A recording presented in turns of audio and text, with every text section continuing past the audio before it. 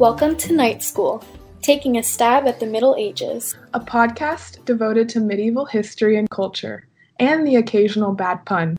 I'm Becca, bringing you everything related to medieval religion and church history. And I'm Claire, talking about medieval literature and history.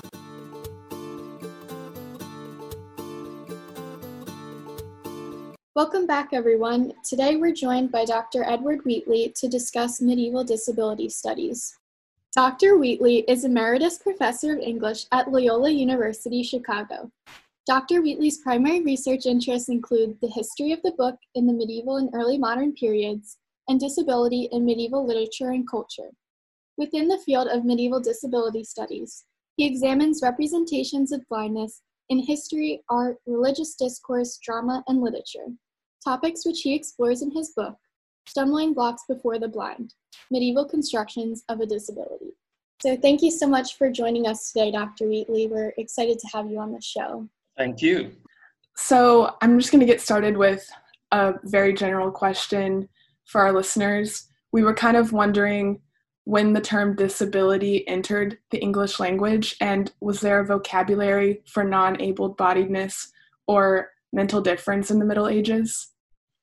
Well, it's interesting that you asked this question because disability, of course, was not in the English language until the second half of the 16th century. So in the Middle Ages, there was no umbrella term covering all kinds of physical, mental differences. Of course, there were terms for the different kinds of disability, blind, obviously deaf.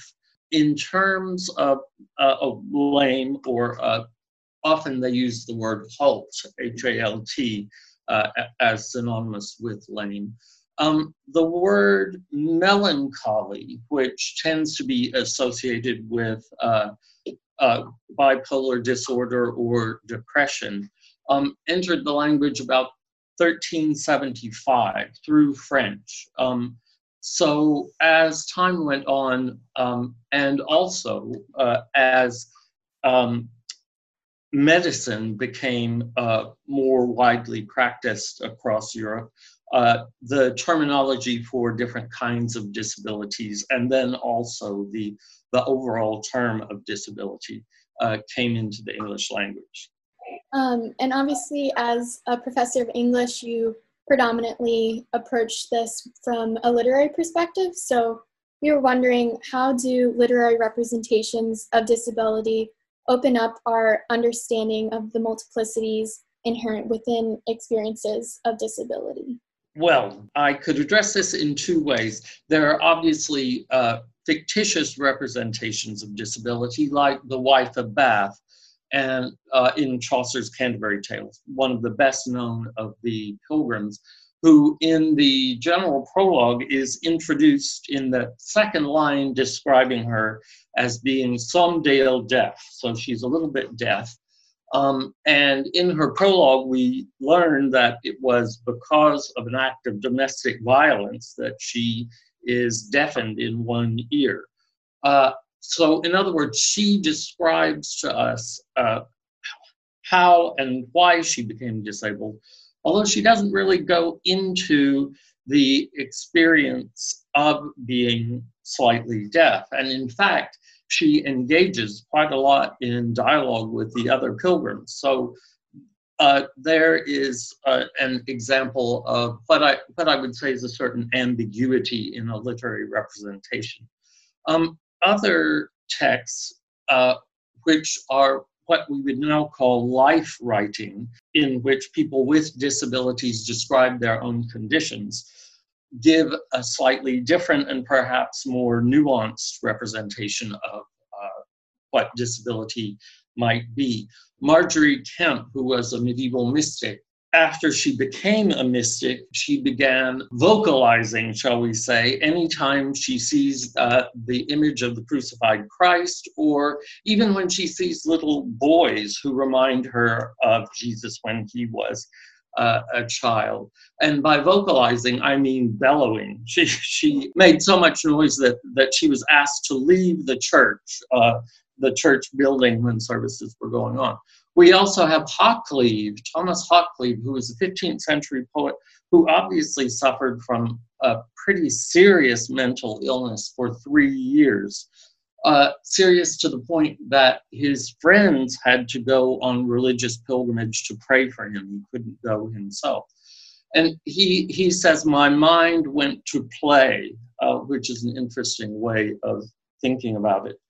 He did recover, and he then writes a poem in which his persona engages in a dialogue with a friend, and he asks whether he should come out as disabled, come out in terms of telling his community about his mental illness. And that, of course, is an issue that people with mental illness still address today. A third person is Gilles Lemouisy.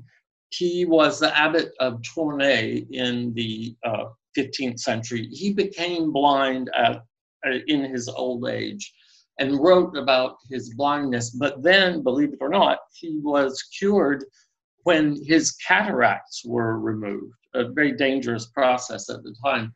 And he then starts writing poetry about how horrible blind people are. So, and he describes them in very demeaning, derogatory ways. So we do get interesting literary representations of disability. If I were to generalize, I would say that in fiction, the representations tend to be more exaggerated, whereas in life writing, we see more nuance in terms of the way the disabilities are represented. That is really interesting. Rebecca and I did an episode on Marjorie Kemp with Professor Diane Watt, and it was a great episode, and she also touched a bit on what you were also saying. So that is really interesting. And another quote that really stuck out to Rebecca and I when we were reading sources on medieval disability studies was a quote from Claire Barker and Stuart Murray's introduction. And they say, "But if it is true that disability pervades literature across the ages, it is also true that it is frequently not seen. How and why do you think disability is often lost in other topics when discussing literature? And why should we interrogate how terms for disability are used as derogatory metaphors? And how are they powerful tools of persuasion?" That's kind of a long question, so no pressure on how you want to answer it. Well, I guess in a sense I disagree with Professor Barker, but only within the realm of medieval literature. I think it's rare that a disability is negated or subsumed in other topics.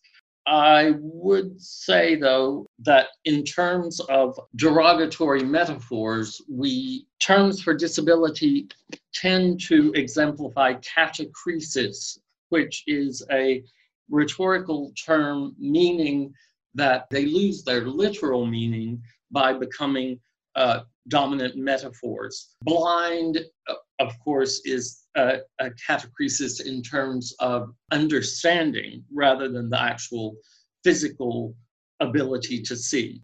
You're in a difficult situation and you do something stupid and your mother says, "Are you blind?" Which of course is metaphorical. I think the catachresis related to disability that is most common these days is lame. That movie was really lame. Your excuse for being late is really lame. And people are obviously not thinking about the disability of lameness when they use that term. And so perhaps it's worth noting that people with issues of mobility find the use of the term lame as catachresis pretty insulting. It's considered to be derogatory. Yeah, and I think another aspect that we were interested in learning more about, which you write on, is kind of the different approaches that scholars take to studying medieval disability.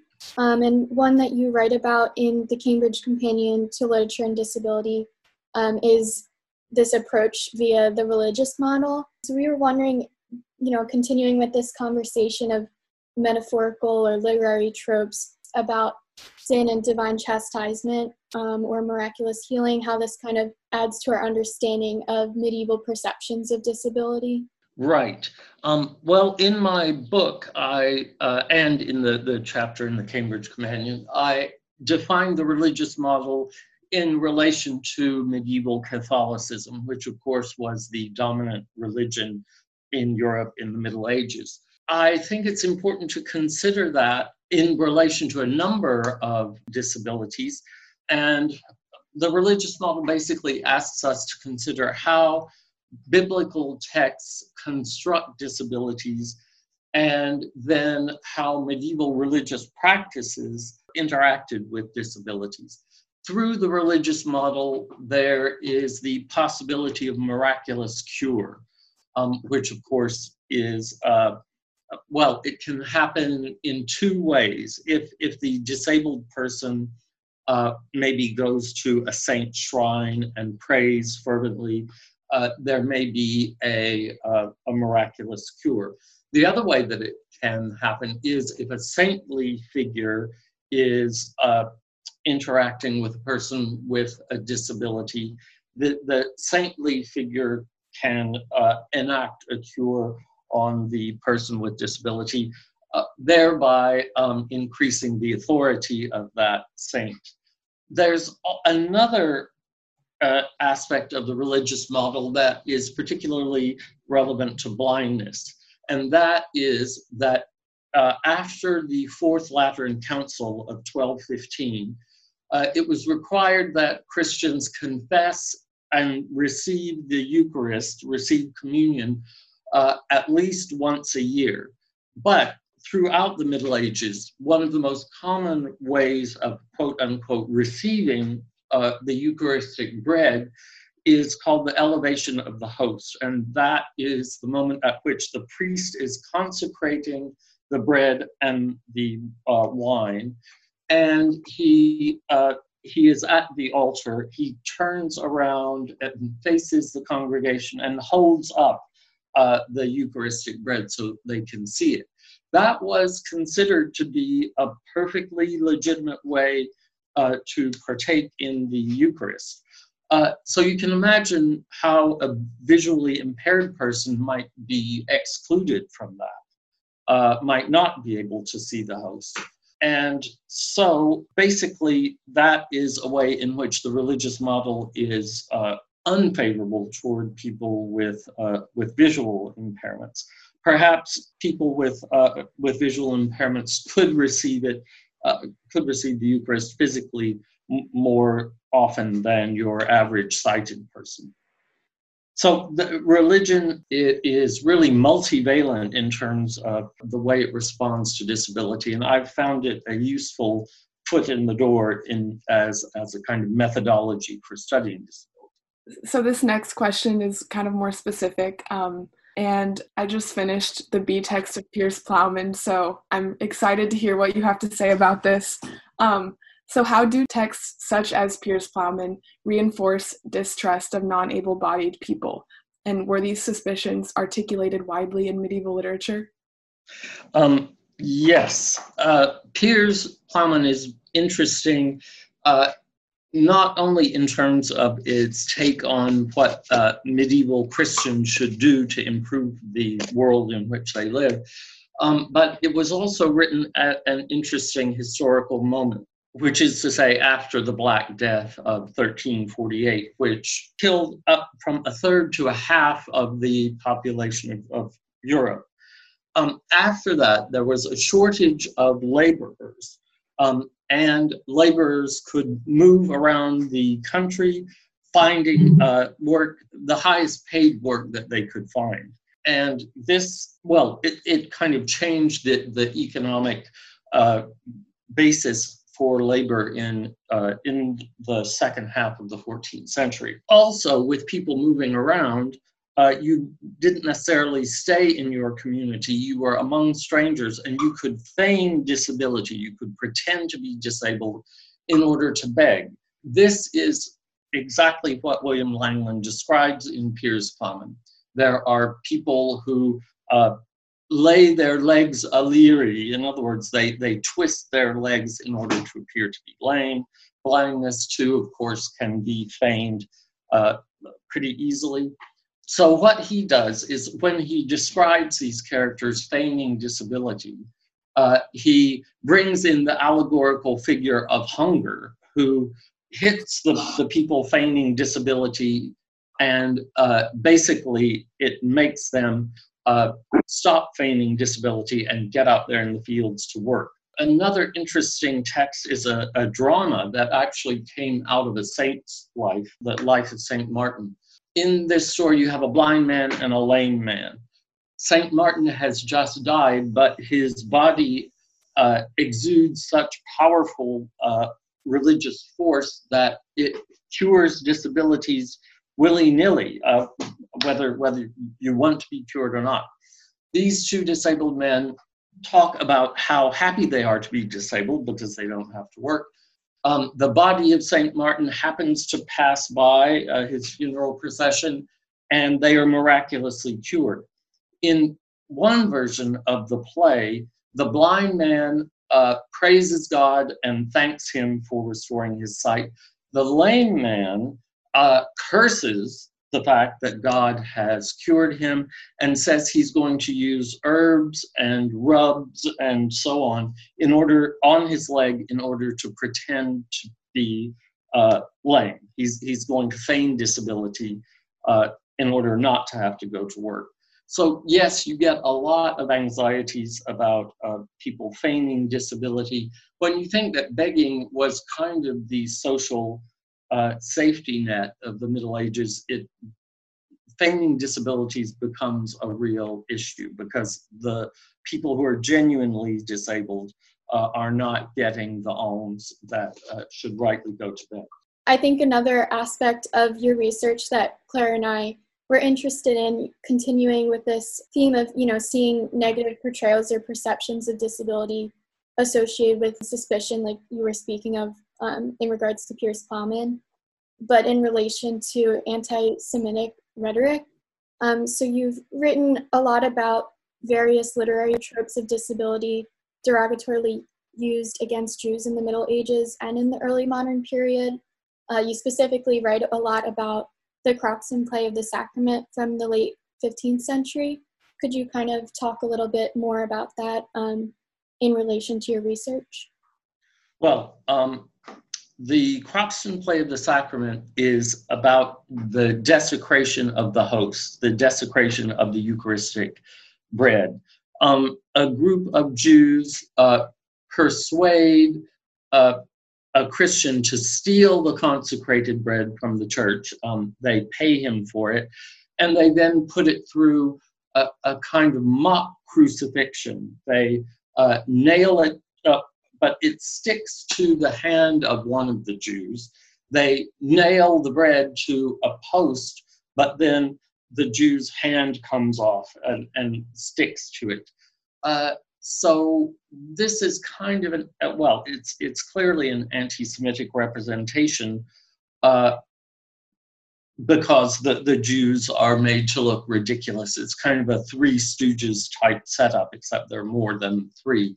And a child appears to them. It is evidently Jesus, and he scolds them and says, "You have not believed in me," and they're converted. It's interesting that their punishment is actually lighter than that of the Christian who sold them the bread, because he is betraying his faith. They, the Jews, are taking on the faith of their Christian neighbors. And the Jews themselves in this play talk about how they are considered to be blind. They say, "We are blinded by a cake." In other words, we are blinded because of the Eucharistic bread. So the metaphor of blindness is there, but what we have in the drama is a kind of enactment of the incompleteness of the Jewish belief system. Incomplete because, yes, during the Old Testament era, they were the children of God, they were the chosen people, but their belief system is incomplete because they don't believe in Jesus as the Savior. And here, most often, as in the Protestant play of the Sacrament, blindness comes up, but the incompleteness of their belief system is literalized, in a sense, by the loss of the Jews' arm. It is restored, of course, when they say they believe in Christianity, when they convert. So speaking more to blindness specifically, how is blindness used in religious discourse as an anti-Semitic derogatory metaphor to describe Jews? And then also, could you speak to how this trope is traced back to the Pauline letters of the New Testament, maybe a little bit? The blindness of the Jews is a trope based on the fact that Jews did not see the divinity of Jesus. I've always found this kind of ironic because only the people who were alive when Jesus was alive could actually see him, right? But nevertheless, blindness is the dominant trope for Jewish lack of belief. It goes back to the Pauline letters. This is Romans chapter 11. That which Israel sought he hath not obtained, but the election hath obtained it, and the rest have been blinded. In other words, the elect have seen and understood the divinity of Jesus. The rest have been blinded. As it is written, God has given them the spirit of insensibility. Eyes they should not see, and ears they should not hear until this present day. And to skip a verse then, let their eyes be darkened that they may not see, and bow down their back always. That is Paul, that last bit is Paul quoting from one of the Psalms. So that is a pretty significant biblical passage in terms of relating blindness to the unbelieving Jews. Looking more broadly, Claire and I were also interested outside of literary and religious discourse and these derogatory uses of disability. We were also interested in learning more about the actual treatment or practices of contemporary European society. When we were researching the topic, we did see that in some instances there were hospices created and almsgiving for those who were physically disabled or non-able-bodied, etc. But we also saw some examples of extremely cruel or exploitative practices, such as the blind beating of the pig game. And this spectacle, you've written about this in relation to a 15th century journal that you discovered, how it describes this historical performance and spectacle in relation to a marginal illustration from the Romance of Alexander, which you've written about. So we were wondering if you could kind of talk about this a little bit and how this influences outside of the literary sphere, how contemporary society treated people who might have had either physical or mental differences. Right.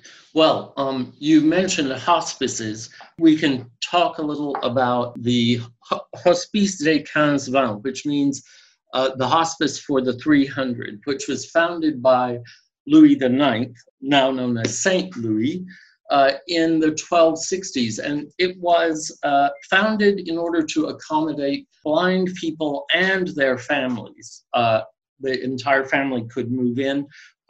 They could also move out if they were no longer in financial difficulty. And it's interesting to note that in the Middle Ages, blind residents of the hospice were elected to serve on the board, so to speak.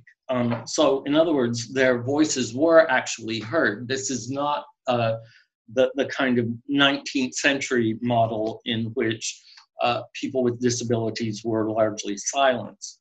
I bring that up because this quote-unquote game was played with blind people in the Rue Saint-Honoré, which is the street in Paris where the hospice was located. So obviously there were blind people around.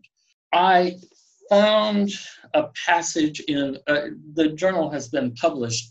It's a journal of a bourgeois Parisian. It was written around 1425, and I'll just read here a description of this so-called game.